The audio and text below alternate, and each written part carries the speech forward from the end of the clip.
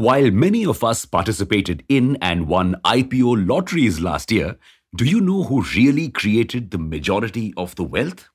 The ones who had invested in these companies much before they went public. The ones who identified the jewels well in advance. 20% of the total IPO amount in 2021, which is 24,106 crore rupees, went into the pockets of private equity and venture capital investors. And 27%, which is 31,704 crore rupees, went into the pockets of promoters of the company. Yes, 47% of the amount that you and I, the retail investors, poured into the IPOs was an exit opportunity for the real early investors.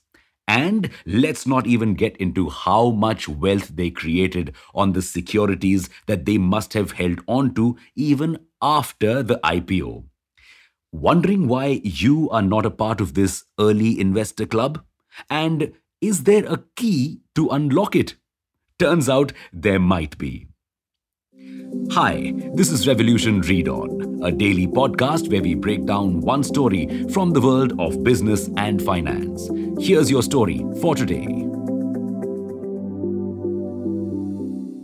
Listing on the stock exchange brings with it a lot of fanfare and drama.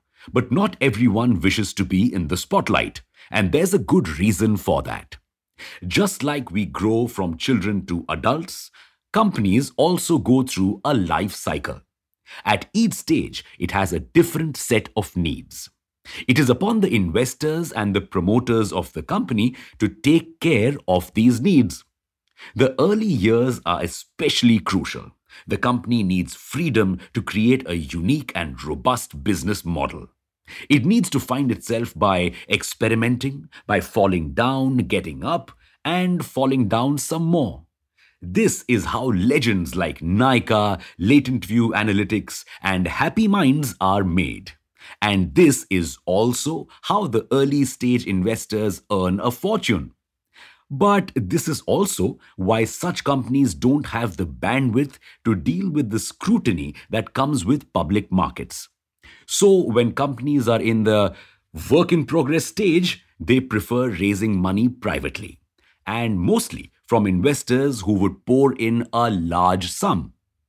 While all of this makes sense, is there a way in which we, the small retail investors, get in on this growth action? And more importantly, how to figure out if a company is going to make it big in the future? It's very easy to look back and mourn over missed opportunities. But if you are a serious investor, it's your responsibility to dive deep and understand the nuances of the business. But how do you dive deep into these companies? Where will you get the information? You see, the companies that are listed on the bourses are required to submit annual reports and other documents. That's not a mandatory ask for companies in the private market. So, not all companies disclose such information. This makes it harder to arrive at a decision to invest in them. Even if you figure out a company you want to invest in, how the hell do you do it? Every transaction needs a buyer and a seller. Where to get these sellers? Surprise, there are many places to find one. Number one, ESOPs. What better investment than earning your way into the company when you are part of its growth story? But you will be limited to that one company only. Number two, private placements. Want to buy shares from the promoters themselves? This route involves brokers, wealth managers, investment banks, yada yada. Number three, portfolio management services or PMS. This is the mutual fund equivalent for unlisted shares. Sounds like the perfect deal, but only if you have at least 50 lakh rupees in your kitty. Number four, alternate investment funds. This vehicle is similar to PMS, only that it first pools the investment and then takes the investment decision.